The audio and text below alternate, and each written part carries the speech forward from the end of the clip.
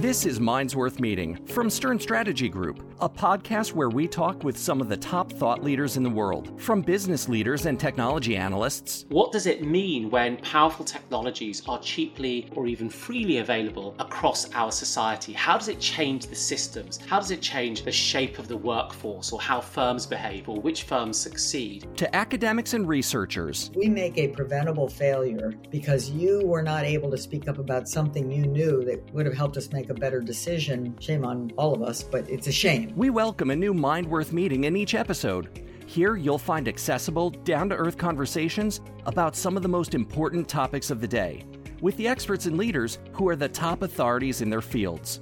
On this episode of Minds Worth Meeting, we're taking a look back at Season 2 and the technology, marketing, and organizational behavioral experts we had the pleasure of speaking with. I'm Justin Lewis.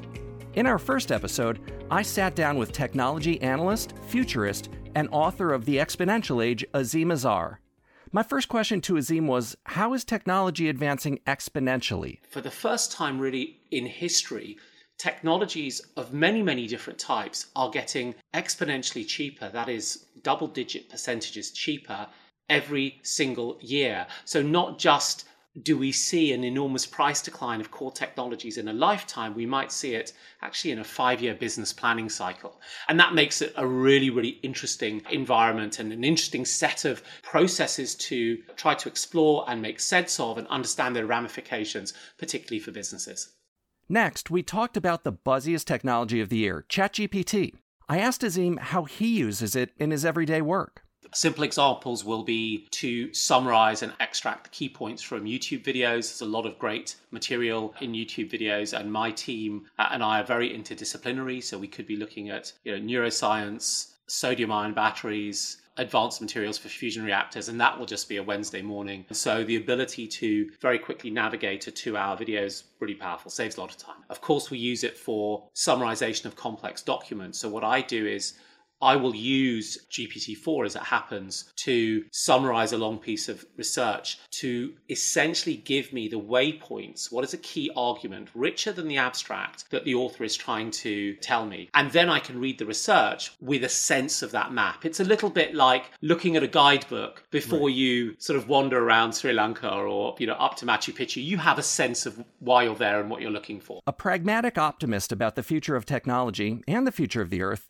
Azeem foresees a future of energy prosperity. I really think that energy is ultimately prosperity, right? Energy is so closely tied to prosperity, good human outcomes. If you look at the countries with strong rights, great welfare, great incomes, they are all countries largely with high energy usage. There are some outliers like Saudi Arabia and Qatar, but in general, energy is the path to prosperity. And once we can drive the price down, even from a factor of 10 from where it is today, we will just use much, much more of it in order to deliver sustainable prosperity. Finally, Azeem gives a fascinating explanation of how what we do goes to the very core of who we are. We connected our identities, our social identity, our family name, who we are, where we came from, to the things that we do and did, and have done that for a long time. And it's really embedded fundamentally in the key moments of our lives, right? When we take the sacred vows with our partner, when we name our children and we register them in sort of government form. So we shouldn't understate the fundamental impact of these transitions and these exponential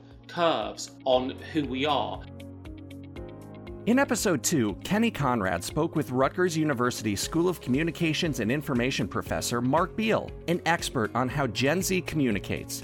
Here, he talks about his research and books on Gen Z. I wrote my first Gen Z book 2018, and it was called Decoding Gen Z. And the focus, what are they doing on their phones all day? Right. And so I think a perception was they're hanging out, they're watching videos, they're killing time. And in fact, that's not what they were doing. Yeah, they were creating and producing and distributing content, but they were actually launching companies. Right. They were creating communities of shared interest. I've got Gen Zers who launched 501c3s, and believe it or not, they're doing it all from the palm of their hand. This is not a lazy generation. This is not a generation that's just playing video games. They are entrepreneurs. They are purposeful. They are innovative, embracing technology in a way that they're using it to, again, maybe launch their own company, launch a 501c3, 501c3, launch a community, launch a movement. Next, Mark points out how this generation has many more channels of communication than previous generations. The channels have changed, right? So in the 90s, 2000s, 2005, the primary channels then were television, radio, newspaper, maybe magazine, right? Well, those are still around, some of them. But the channels today are, TikTok, Instagram, YouTube, and others. But it's still about storytelling. It's still about compelling and engaging storytelling. So whether you can create a campaign in 2023 or 2003, it still has to be compelling, still has to be timely, still has to be relevant, and still has to kind of break through to get noticed. Again, 2003, it had to break through to get noticed by the New York Times, USA Today, NBC, ABC. Today, it's got to get noticed by, again, maybe social media influencers. Finally, Mark calls attention to the unique conditions that Gen Z has had to face because of the COVID pandemic, and how they've built an important quality: resilience. The pandemic impacted all of us, and some in very serious ways. But for Gen Z, it happened during their most formative years. And I know some people may scoff at this when I say this, but we all, meaning millennials, Xers, boomers, if we're older than Gen Z, we got to enjoy milestones like actually walking in our high school graduation and getting a diploma, going to a prom, participating in sports, getting an internship, getting a job. For Gen Z, it happened during their most formative years. So whether they were in high school or college, it put a hold on a lot of things. Not only did they have to quickly pivot to remote learning, which, by the way, no one trained or prepared anyone for that. So that was spring 2020. I had sophomores and juniors who I'd worked with, and we secured internships. All of a sudden, March 15th, April 1, no, I'm an internship now. That's devastating. Now my resume is not going to have an internship. Graduates of class of 2020, most of them didn't get a job for 7, 8, 9, 10, 11, 12 months. So impacted them significantly. My flip side of that is incredible resilience. In our third episode, we turned our attention back to technology, and I spoke with the director of Columbia University's Creative Machines Lab, Hod Lipson, who acknowledged that while technology is moving awfully fast, it's not too late for organizations to get on board with the latest emerging trends. Things are moving very, very fast. If everybody's feeling like they're either being left behind or they can't keep up with everything's going, it's overwhelming, they're not alone. Everybody is really feeling that. People who are well-versed in AI, people who are at the top of their game, people who have been leading this field for many years, as well as people who are just getting into it, or they're leading companies who are just dabbling with AI. Everybody's feeling like they can't keep pace. So it's a very common feeling. In fact, I would say even faculty who have been working on AI for a long time feeling surprised by sort of the rate of progress. While driverless cars have been slow to catch on, Hod explains that while they'll have to earn their place in our everyday lives, the benefits will be hard to ignore. But driverless cars will have to earn their place. You're not going to force people to take driverless cars. You're just going to be so good that it's going to be just irresistible. And it could be irresistible because it's safer. It could be irresistible because, insurance costs for a driverless cars are going to be a lot lower than insurance costs for a human-driven car. Could be that driverless cars offer benefits of freedom and distance that are difficult to attain using a human-driven car. Could be many reasons, but I think it's going to happen naturally over a period of about a decade. A lot of the narrative around the potential dangers of AI technology have been focused on things like robots taking over the world. Hod isn't worried about that, but he is concerned about the potential of love. A lot of people are concerned about AI doing things that are bad to people, taking over the world and things like that. The one thing I'm worried about really is the ability of AI to sort of win us over with love, not with war. Mm-hmm. If AI is so good that we will start having very close, intimate, emotional relationships with AI, that could be very dangerous. It is as addictive as substance abuse. And finally, Hod touches on one of the topics that a lot of academics avoid: AI self-awareness. Can we create a machine that will be self-aware, will be conscious, will be sentient? Machine that doesn't just fake feelings and smile at you, but actually has feelings. And for many years, decades, this has been not only a taboo topic, it was sort of a mix of being technically impossible, undefined. There was no good reason to do it. In fact, there were many reasons to not do it. For many reasons, people, at least in engineering, have shied away from this topic. And those was a realm of philosophy. We didn't even know what self-awareness is. Right. To me, I've always felt this is not only important, this is the ultimate question of where this whole robotics journey and AI journey is going to end. And we better start thinking about it for many reasons, both because the benefits of having an intelligent system that is actually conscious is immeasurable in its benefit, but also risks are there, and we have to start thinking about it. In Episode 4, Dean of the Ohio State University's College of Engineering, Ayanna Howard, joined Whitney Jennings for a fascinating chat about robots and AI, which Ayanna points out is all around us and has been for quite some time. One of the things that most people don't realize is that everything you touch right now that deals with computing traditionally is designed based on data and algorithms. And we call that artificial intelligence. How do you use human data? How do you use our interactions with the world to do things interesting? Everything from, driving our car in terms of cruise control, going to the airport and having facial recognition identify you so you can easily go through TSA, figuring out what's the best flight that you want to get to from Atlanta to London at 2 p.m. on Friday, August 5th. And so AI is part of our everyday lives because it just is what functions. Everything. While AI has been around for a while, she points out that this moment is different, and it's vital to ensure that all are taken into consideration when developing these systems. We've been part of this world in terms of interacting with AI for a while. We do have to be mindful, though, because I think now is a time to ensure that everyone's part of the equation. I think the difference between now and in the past is that AI has seeped into things that we consider our civil liberties, things that we consider interacting with our quality of life, whether it's jobs or healthcare. And that's the things we need to be careful about because we need to have a voice of when AI can be used and when we should have rules, regulations, policies, so that we also have the ability to speak up of when it's used for good and when it's not used for good. One of the most important topics in this time of exponential growth of artificial intelligence systems is how development should be regulated. Here, Ayanna weighs in. With pharma, you can't have a startup just decide to put a drug out. So you have to also have resources. Right.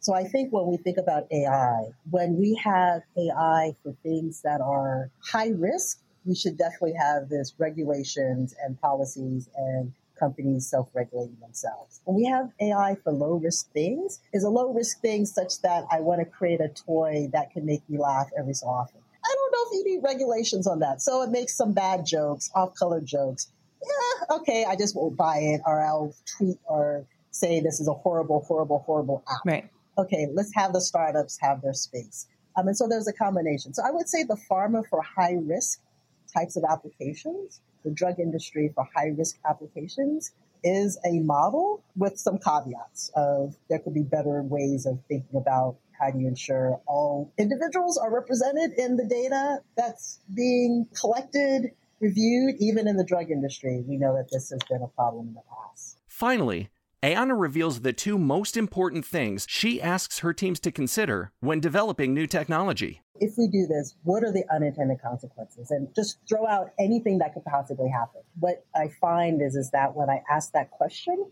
it makes people think outside of their box. It's like, okay, what are the unintended consequences? Well, we could destroy the world. All right, let's have a conversation. What's the risk? What's the probability of that? Right. The other thing I always ask is, should we be doing it? Because I think a lot of times as developers, we like to be the first to the market. We like to be the ones that other people pat us on the back, like, oh, that's so wonderful. That's great. You're awesome and amazing. But the other question is should we really be doing this and why? Right. So those are the things that I challenge my team to think about.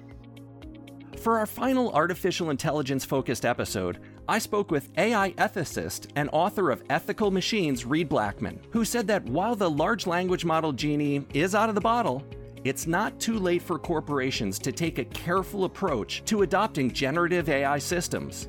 The large language model genie out of the bottle for society at large. Yes, that ship has sailed. That's toothpaste that's out of the tube. Forget about it. But if you're a corporation and you're thinking about our uses for generative AI, no, the toothpaste is not out yet. There are surely people within your organization using it, but you can get a handle on it. You can get a grip on it. It's not too late. Next, we touched on regulation. While Reed shares the concerns of many experts about how easy it has become to spread misinformation, he points out that laws and regulations can only do so much. When it comes to things like the spread of misinformation, that can be done seemingly quite low budget. You can generate fake stories, you can post them to social media, you can generate fake websites and fake video and fake images very easily. So that's a real concern. I don't know, though, of anything substantive, legally speaking, that would stop those individuals from doing those things. And even if you did have laws or regulations that stop people from doing it, good luck stopping the person in Russia. What's a law against it in the US going to do against the bad actor in Russia? Going deeper into the conversation about bad actors, he explains the difference between bad actors and accidental actors. Organizationally, if you're talking about AI in enterprise, for instance, or startups or anything like that, the problem there is not bad actors. It's just sort of accidental actors. It's people making certain kinds of decisions that they don't realize have ethical implications, that they're ethically and reputationally and potentially regulatory and legally risky. And so they just do these things. Finally, Reed outlines how he counsels clients to think about AI ethics, with the first step being to be able to articulate your ethical nightmare scenarios. I think that organizations need to specify what their ethical nightmares are, get really clear on, okay, if things go bad for us in the way that we might use AI, generative AI in particular, what does that look like? Let's get specific about this. And one nice thing about this is that I find that leaders are quite prepared, and junior people for that matter, are quite prepared to articulate what those ethical nightmares might look like. So we talk about ethical risk and reputational risk, and then people get sort of scared off, or they're not really sure what to do with ethics. It's squishy, it's subjective. But if you say, tell me your ethical nightmares, those could actually be quite specific, quite vivid, and they're relatively easy to articulate. And for some, like a social media company, the spread of misinformation is going to be it's going to be high up on your list. But if you're a financial services company, then the spread of misinformation is sort of not within your purview. So that's not going to be your ethical nightmare. So it's important to tailor the articulation of the nightmares to your actual industry, your organization, etc. In our final episode of the season, Whitney was joined by Thinkers 50's 2021 #1 management thinker in the world and author of the upcoming book, Right Kind of Wrong: The Science of Failing Well, Harvard Business School professor Amy Edmondson. Here, she explains what it means to fail well. To me, that means first the wisdom to discern between preventable accidents that we should work hard to prevent and smart experiments that we have no way to guarantee will end in the success we hope. So it starts with discernment, recognizing what are we doing here? How much knowledge do we have? And psychological safety becomes critical because, first of all, you got to have people speaking up with what they know. If we make a preventable failure because you were not able to speak up about something you knew that would have helped us make a better decision, shame on all of us, but it's a shame. Yeah. So psychological safety allows us to get whatever information we currently have to make the best possible decision or design the best possible experiment. It also helps people speak up quickly about small mistakes or small deviations from best practice before they blossom into larger, more consequential failures. Next, Amy describes 3 types of failure, starting with the 2 you want to avoid. The 2 that are bad news, I'll start there, is basic failures and complex failures. Basic failures are single cause failures, a single human error, a single missed step in a recipe. And the outcome is a failure. And these are in situations where we do, in fact, have the knowledge we needed to do it right. We can make an automobile, we can cook those cookies, and we had a recipe to do it right. Complex failures are multi-causal. They are the perfect storms. They are the accidents and failures that happen when, unfortunately, a number of different things went wrong at sort of the same time and lined up. The thing about complex failures is that usually if you had just caught and corrected one of those factors, you could have prevented the failure.